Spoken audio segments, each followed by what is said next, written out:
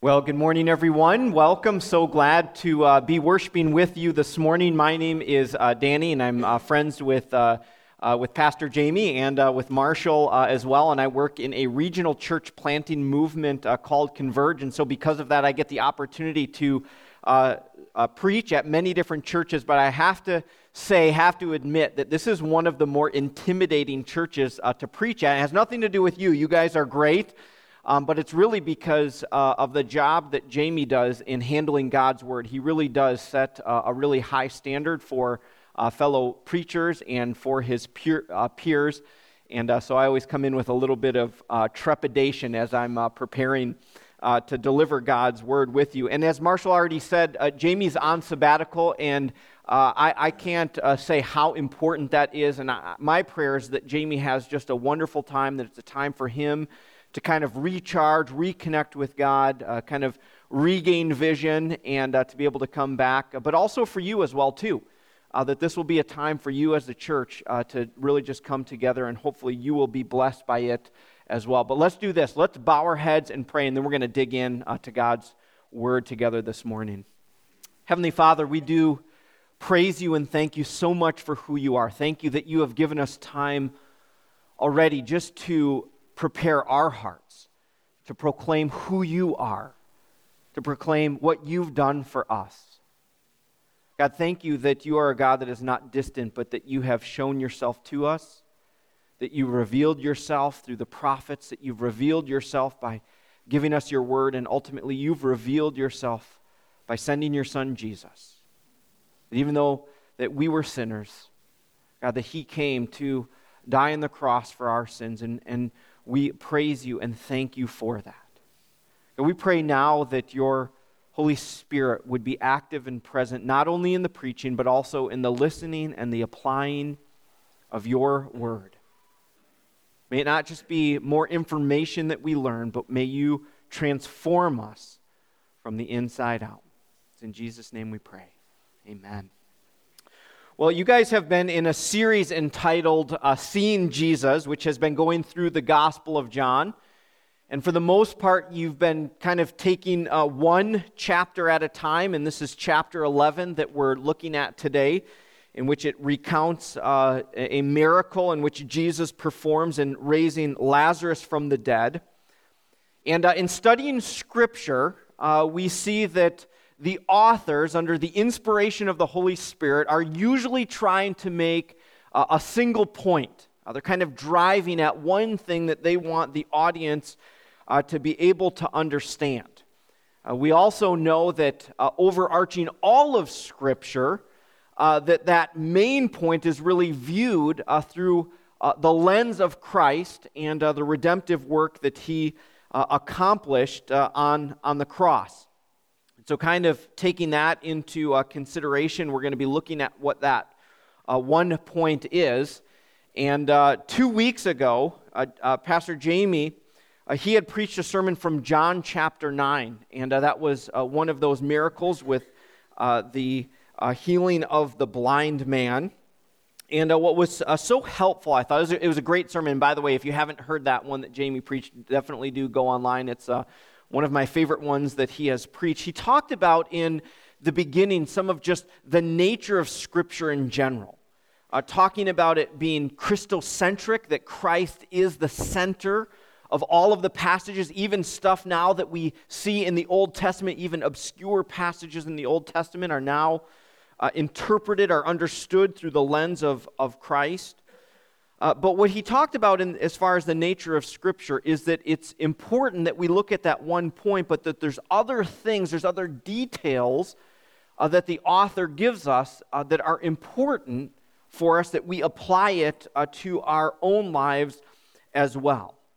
That while it's Christocentric, that it must also apply to our lives. And so as we look at chapter 11, we're going to get right to the point because it's actually fairly clear. I know we read through all of these already, but I'm going to read verse 25 and 41 as that really hones in. It says, Jesus said to her, I am the resurrection and the life. Whoever believes in me, though he die, yet shall he live.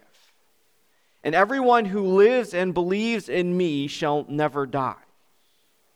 And then in verse 41, Jesus lifted up his eyes and said, Father, I thank you that you have heard me. I knew that you always hear me, but I said this on account of the people standing around, that they may believe that you have sent me. And so if you're one that likes to take notes, and maybe this is actually already printed in your bulletin, that main point of the entire passage is believe in Jesus, who is the resurrection and life. Believe in Jesus, who is the resurrection and life. So all of chapter 11, if we're to walk away and let's say you just needed to run and do your grocery shopping, get done whatever you needed to, you would have the answer right here. This is the point of the passage. And those of you that have been coming to Redeemer, you've been part of this series, you may be going, now wait a minute, this sounds really familiar. Is this one of those repeat sermons? And kind of it is, because this has been one of the main points that we see throughout the Gospel of John, that it is structured in a way in which John's Gospel has these 7 different miracles in which Jesus performs, and the point of them are so that the people believe in him. And these miracles that John selects and writes about also have this symbolism surrounding them of who Jesus is and why he came. And so raising Lazarus from the dead is this 7th and final miracle, at least the final miracle before the ultimate miracle in which Jesus is raised from the dead. And so this is what I would like us to do today in our time.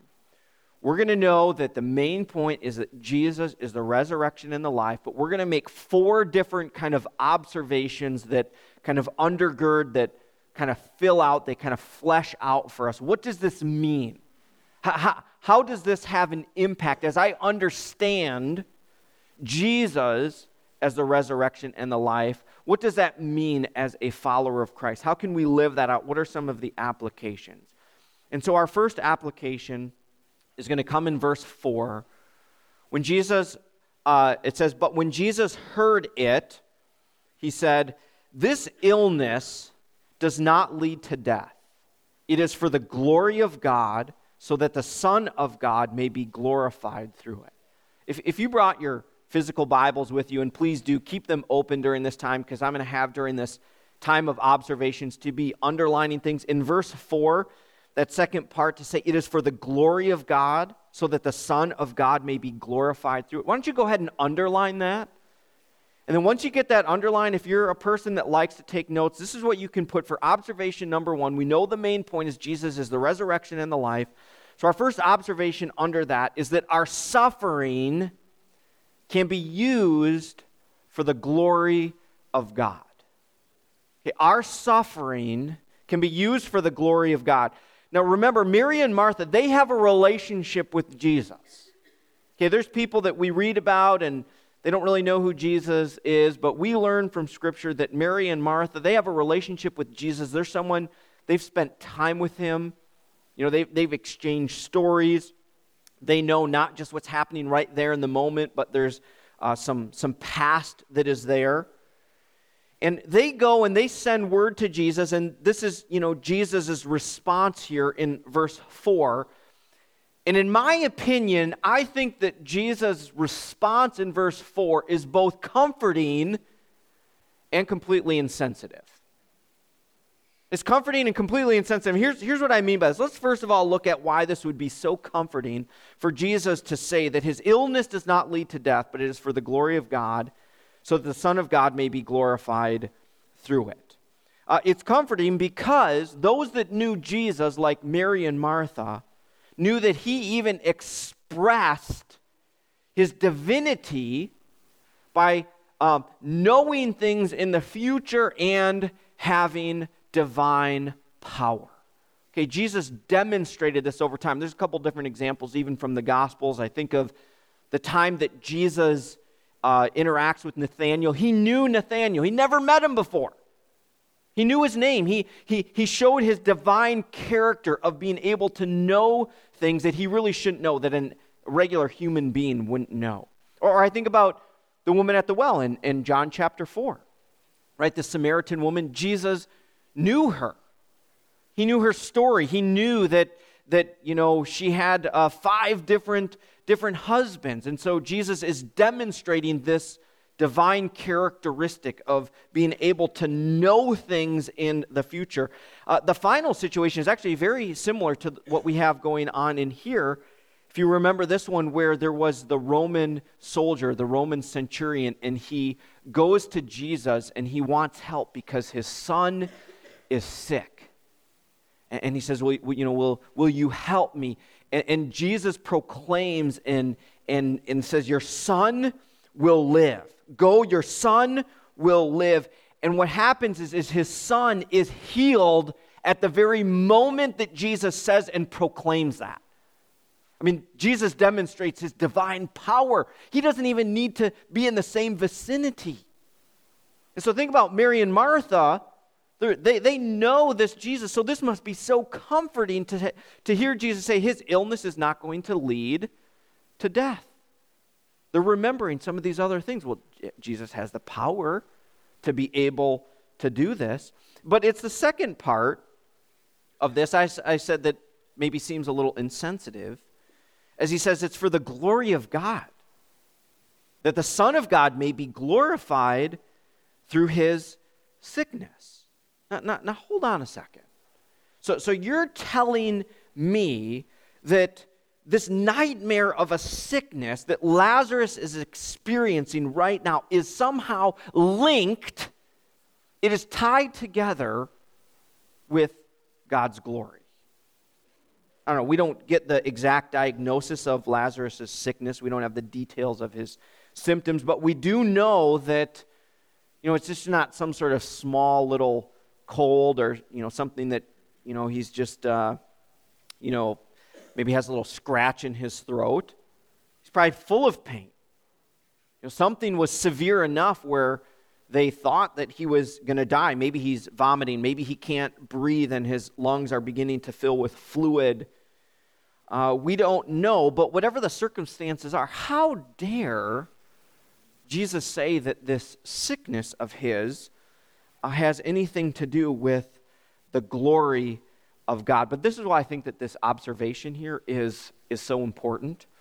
Because there's times where Jesus says things that may seem to be insensitive, and yet they are full of truth. And I mean truth that not only Mary and Martha and the disciples needed to hear, but I think that it's truth that we need to hear as well too, that our suffering can be used for the glory of God.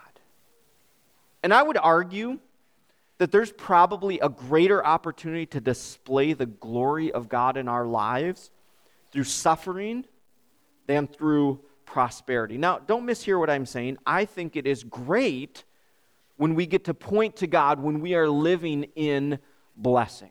It's an opportunity to point towards the glory of God. When we get to announce that God has blessed us with another child, right? To God be the glory.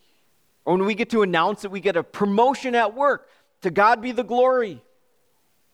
We get to announce that we're engaged to be married, or we're celebrating 25 years of marriage, to God be the glory. Or how about we get to announce the scans came back clear, cancer-free.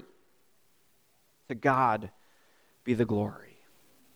However, even as a follower of Christ, serving an all-powerful God, we can expect that we are going to face the realities of living in a broken world. And so when the pregnancy test comes back negative again, God can still be glorified. Or when we're overlooked in work for the promotion, or maybe even lose our jobs, to God be the glory. He can still be glorified. Or when we're single, surrounded by lots of people getting engaged. Or even if our spouse divorced us for someone else, God can still be glorified. When the numbers on your blood count are headed in the wrong direction, God can still be glorified. I hesitated even giving such examples, but I decided to take the risk because potentially there's even someone in here is facing some sort of life circumstance, and you just needed to be able to hear that even through that God can be glorified. And I don't want to in any way make light of the depth of the pain and the struggle and the suffering that anyone is feeling. As a matter of fact, I would want it to be exactly the opposite. That you would understand that there is a redemptive possibility that when viewed through the lens of Christ, that God may be glorified through your situation. It doesn't mean that you need to dismiss. It doesn't mean that you need to just fake it, that you're going through some sort of easy time to suppress it, but instead to embrace Christ's glory as you navigate through it. And to know that you're not alone. You are not alone. I think of even the example that the Apostle Paul gives. Even if there isn't some sort of happy story at the ending, that God doesn't come through, that there isn't some sort of miracle. 2 Corinthians 12, 8-9, he says, the Apostle Paul says, 3 times I pleaded with the Lord about this, that it should leave me. But he said to me, my grace is sufficient for you, and my power is made perfect in weakness. So we can know, we can observe that Jesus is the resurrection and the life. And one of those things that is tied to that is that even through our suffering, that God can be glorified. All right, pick your Bibles back up. That was verse 4. We're going to look at verses 5 and 6. I know what some of you are thinking. You're like, okay, that was verse 4, 5, and 6. We got to get to 57. We should be out by the time the Preds game starts later on tonight at 6. Don't worry, we're clear out of here by 2, okay? Now, Jesus loved Martha and her sister and Lazarus, verse 6. So when he heard that Lazarus was ill, he stayed 2 days longer in the place where he was.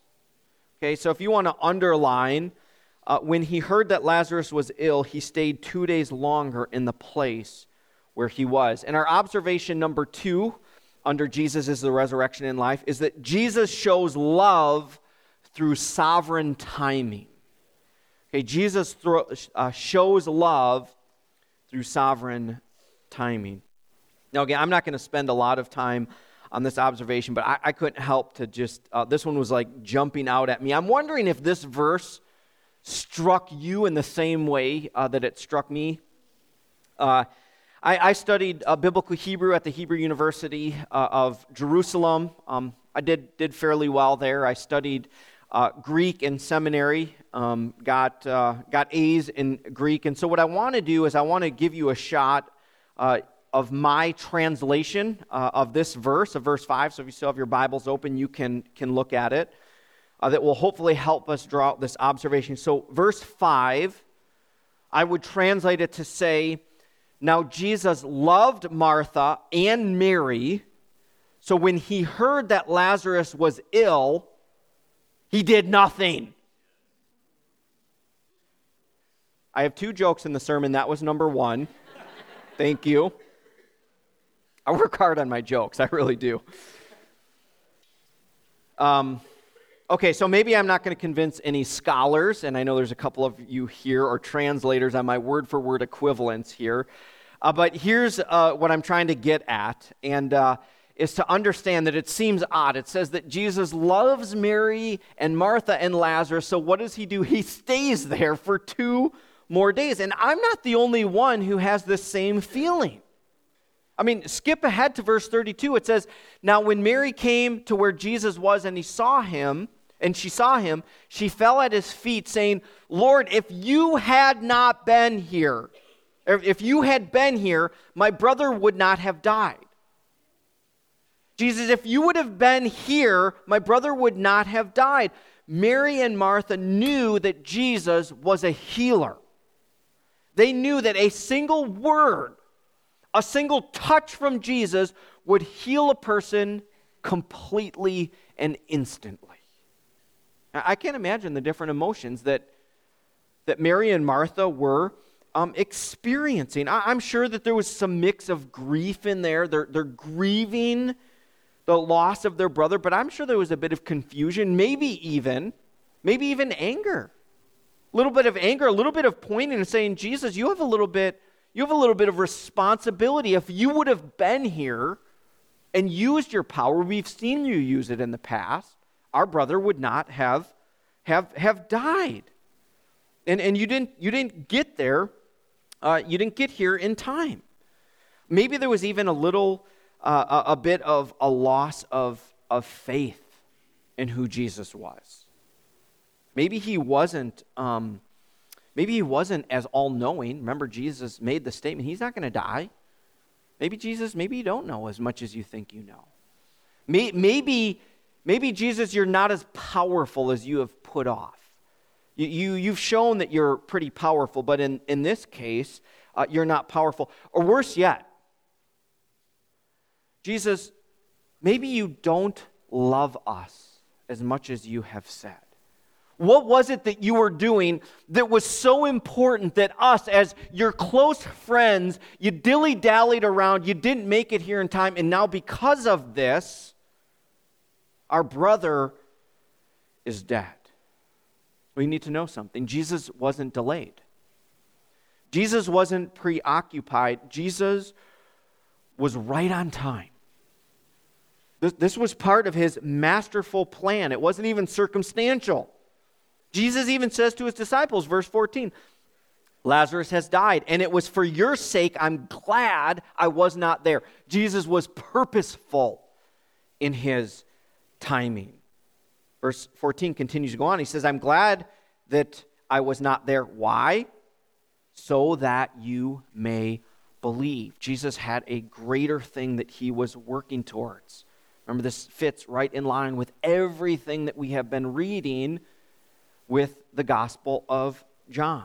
Now, I want to get real practical with this point because seeing how God operates, it does affect how we view how God operates, affects us in our life. And seeing God work in his perfect sovereign timing, I think, is important for all of us. Maybe you're finding yourself in some life circumstances like Martha, praying to the all-powerful God to intercede in what's going on, and you're banking on the character and the promises of God.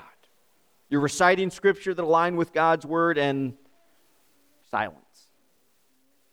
Right? Nothing, maybe it seems as if nothing happens. Well, let this miracle be even the slightest encouragement to you.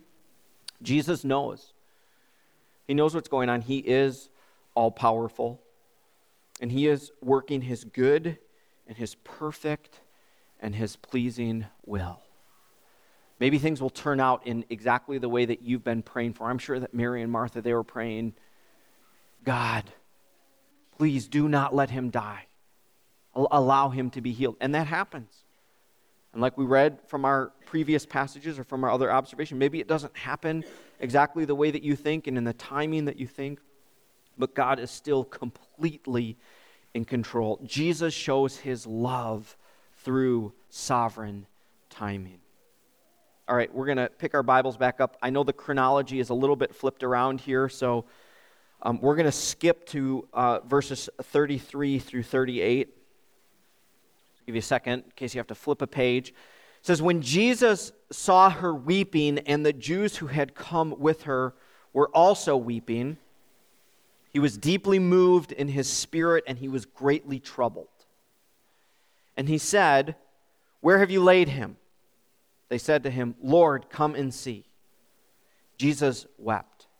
So the Jews said, see how he loved him? But some of them said, could not he who opened the eyes of the blind man also have kept him from dying? Verse 38, then Jesus, deeply moved again, and it continues to go on from there. So 3 different times before you put your Bible down. Look at verse 33. He was deeply moved. Then we have verse 35, Jesus wept.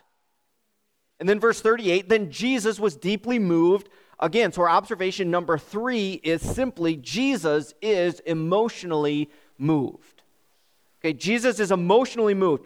I told you before I'm friends with your church planting resident here, Marshall Gallagher, and we had talked about this passage before in the past, and I remembered that, and so as I was preparing, I thought I'd dial him up. I respect his biblical interpretation skills and Bible knowledge. So I thought, let's, just kind of talk about this passage. And we got into a small argument, okay?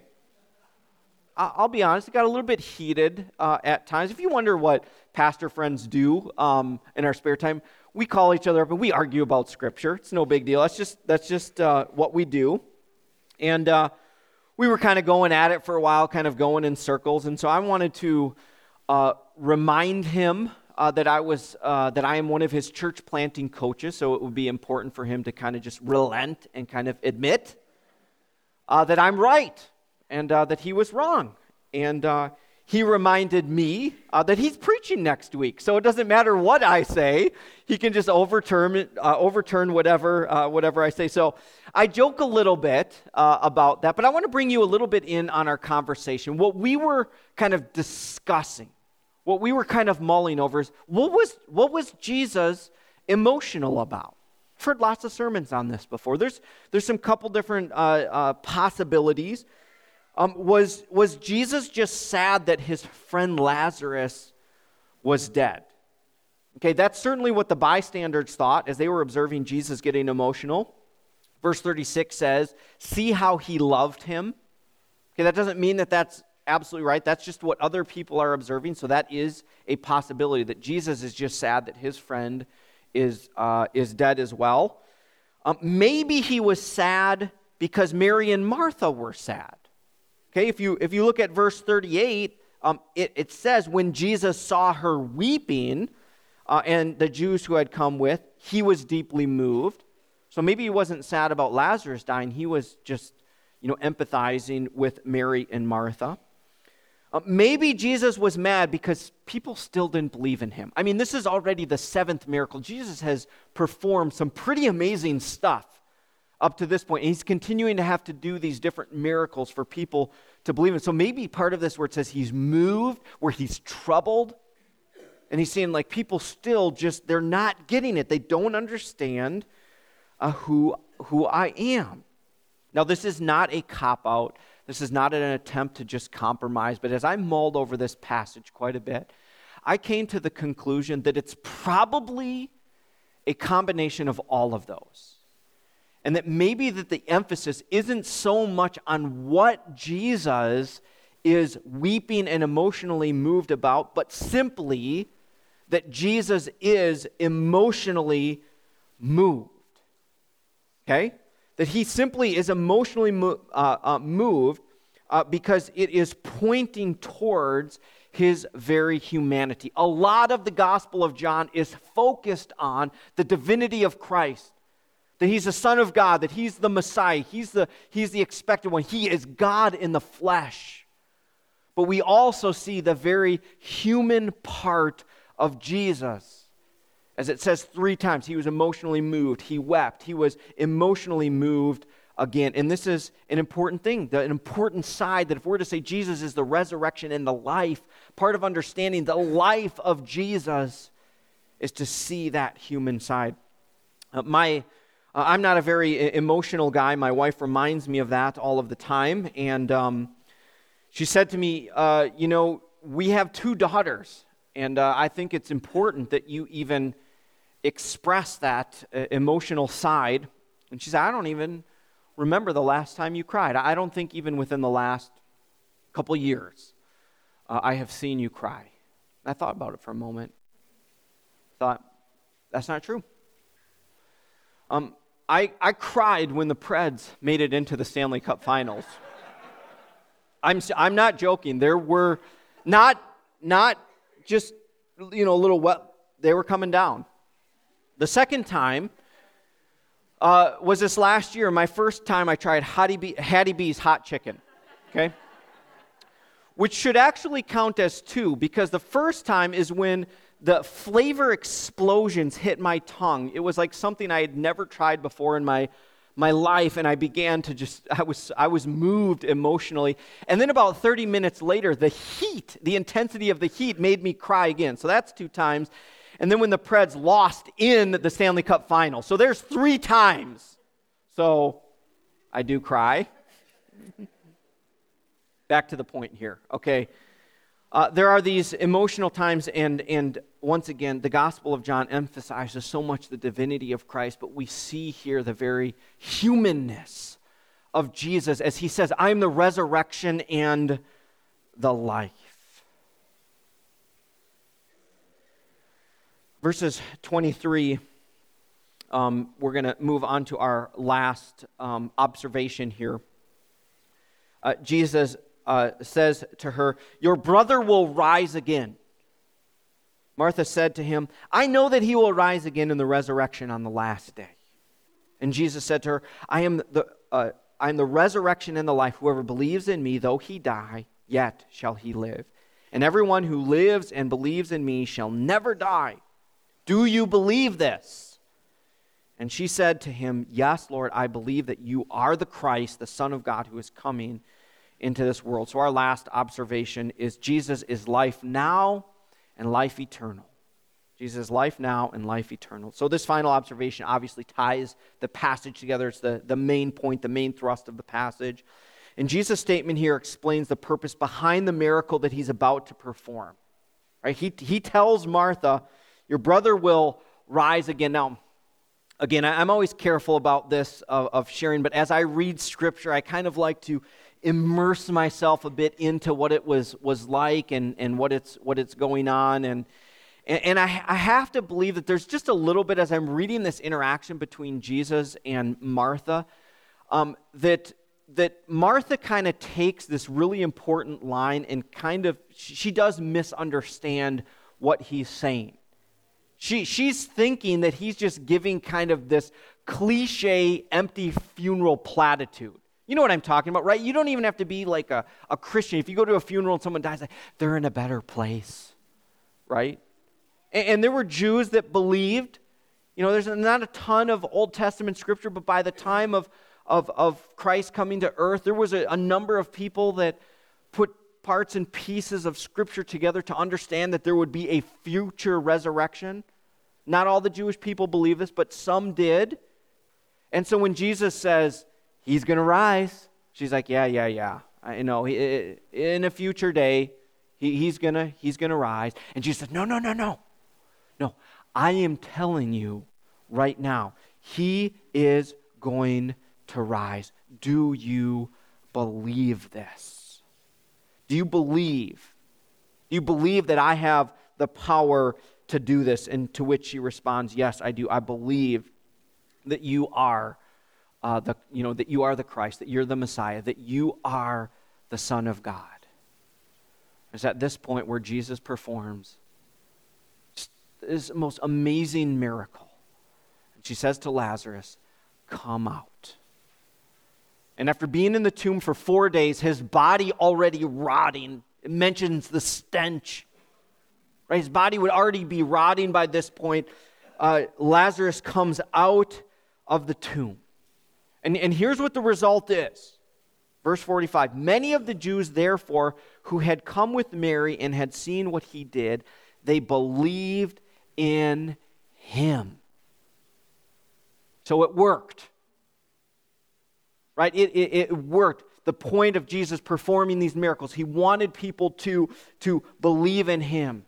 Mary and Martha and Lazarus, of course, they believed in him, but other people that were observing this, they believed in him. But not everyone believes as it continues to go on.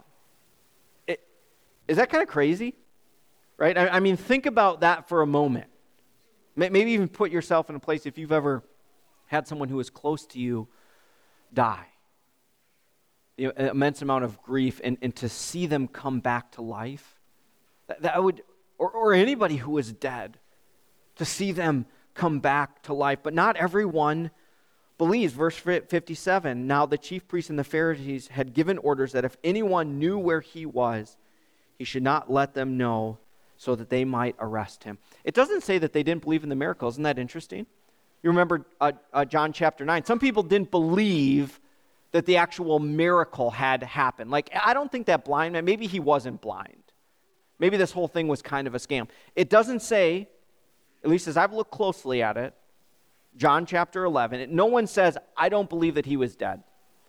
They believe that the miracle happened. They even say, hey, this guy's doing some amazing signs. But they didn't believe in who Jesus was and who he said that he is. And Jesus says, I am the resurrection and the life. Not just I can do some things, I can perform some miracles. Jesus was essentially saying, you need to believe in me as the resurrection and the life. If you want life eternal, then you must believe in me. I am the resurrection and the life. That was his whole point. All of this was leading towards that point. This was the final miracle that kind of triggered the events then. As Jesus makes that statement, I'm the resurrection and life, he raises Lazarus from the dead. This begins then to set into motion what Jesus came for, to go to the cross, to be crucified, and then to raise on the third day.